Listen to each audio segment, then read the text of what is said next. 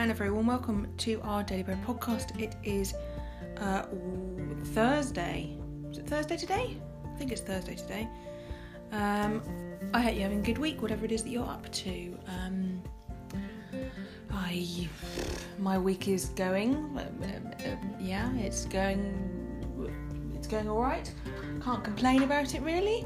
I did Pilates last night, which last week I managed to kill my back doing Pilates.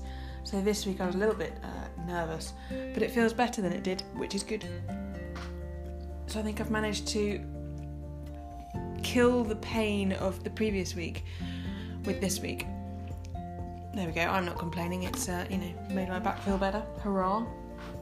So it's a bit of a changeable day today. It looks like it could rain any second, but it also looks like the sun could come out, which is weird.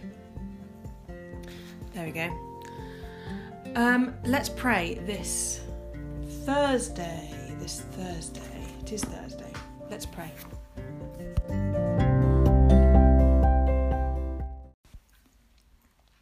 O Lord, open our lips, and our mouth shall proclaim your praise.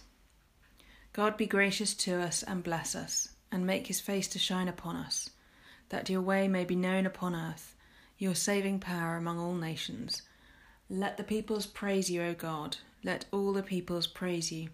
O let the nations rejoice and be glad, for you will judge the peoples righteously, and govern the nations upon earth.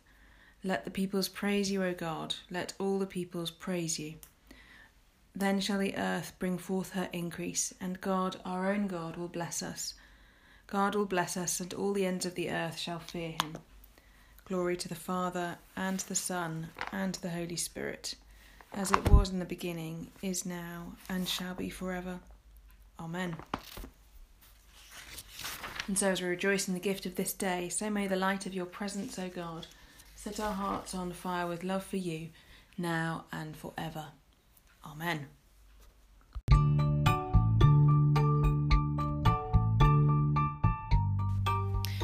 So today's Bible reading comes from 1 Timothy chapter 5 verses 17 to 21. 1 Timothy chapter 5 verses 17 to 21. The elders who direct the affairs of the church are worthy of double honour, especially those whose work is preaching and teaching. For Scripture says, "Do not muzzle an ox while it is treading out the grain, and workers deserve their wages. Do not entertain an accusation against an elder unless it is brought by 2 or 3 witnesses. But those elders who are sinning, you are to reprove before everyone, so that the others may take warning. I charge you in the sight of God and Christ Jesus and the elect angels to keep those instructions without partiality, and to do nothing out of favouritism."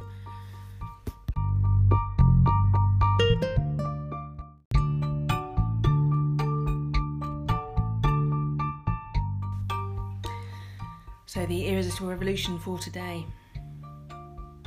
And Shane Claiborne is talking about politics at the moment. Imagine the Gospels with every mention of king, kingdom, lord, saviour, crowns, banners and thrones, all words from the imperial lexicon, all edited out. A gospel that is not political is no gospel at all. The root of the word allegiance means lord. That's exactly what the early Christians were executed for pledging an allegiance to another kingdom, another lord, treason. In 2004, as the presidential election rolled around, many of us studied the scriptures and considered what it means to claim Jesus as Lord or as President. When people asked who I was voting for, I would say, "My President has already ascended the throne and has already delivered the State of the Union address. I don't believe that God needs a commander-in-chief or a millionaire in Washington, and I have little faith that either of the likely options will incarnate the Beatitudes, the Sermon on the Mount, and the fruit of the Spirit. I will declare my allegiance from the mountaintops, joining the chorus of the saints and martyrs, and I will raise the banner of love above all flags. After all, we vote every day by how we live, what we buy, and who we pledge allegiance to. So I just resolved to write in my vote, as I did not find it on the national ballot. and I was determined not to let my vote be confined to a private booth, secret ballot or taboo conversation.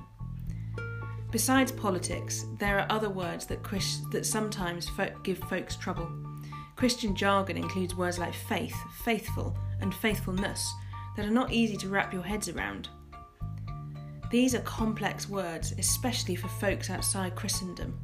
If you look up faith in the dictionary, most of the definitions revolve around complete trust, unquestioned loyalty, confident allegiance. Though it may be a little bit of a stretch for those of us with entrenched Christian minds, let's try thinking of faith as loyalty, as in a faithful husband. What are we loyal to?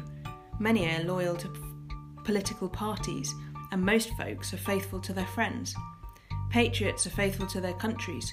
What are Christians loyal to?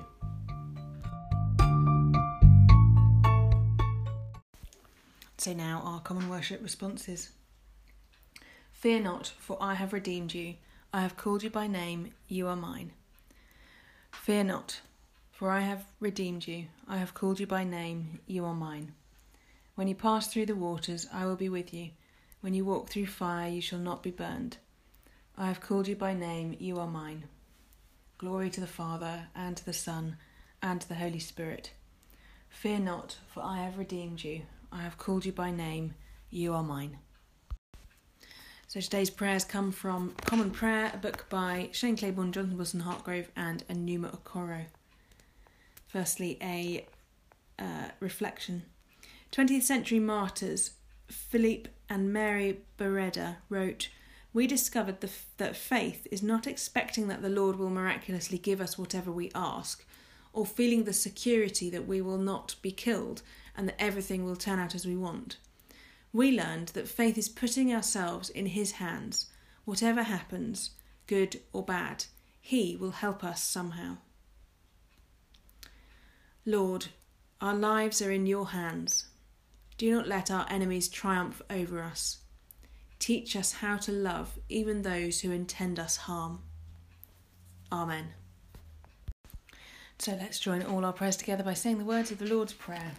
Our Father, who art in heaven, hallowed be thy name. Thy kingdom come, thy will be done, on earth as it is in heaven. Give us this day our daily bread, and forgive us our trespasses, as we forgive those who trespass against us. And lead us not into temptation, but deliver us from evil. For thine is the kingdom, the power and the glory, for ever and ever. Amen.